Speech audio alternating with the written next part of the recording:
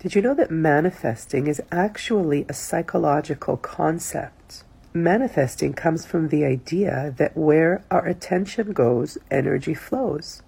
And so that means that the flashlight of our conscious energy, the flashlight of our mind and our focus, wherever it directs, that's what we're going to get more of. That's what we're going to reinforce in our lives, and that's what we're going to attract to ourselves. We manifest things in our lives on 3 levels.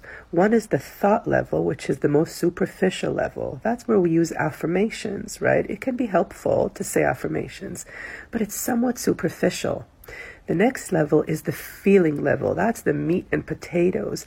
That's what gives a lot of energy to our attention. The more we feel, the stronger the manifestation. And then the third level is the level of beliefs, which is kind of the background noise. It's always there. And that's why it's incredibly important for us to release the unconscious beliefs that are not serving us anymore. Those, I'm not good enough, I'm alone, I'm not important, I don't have control.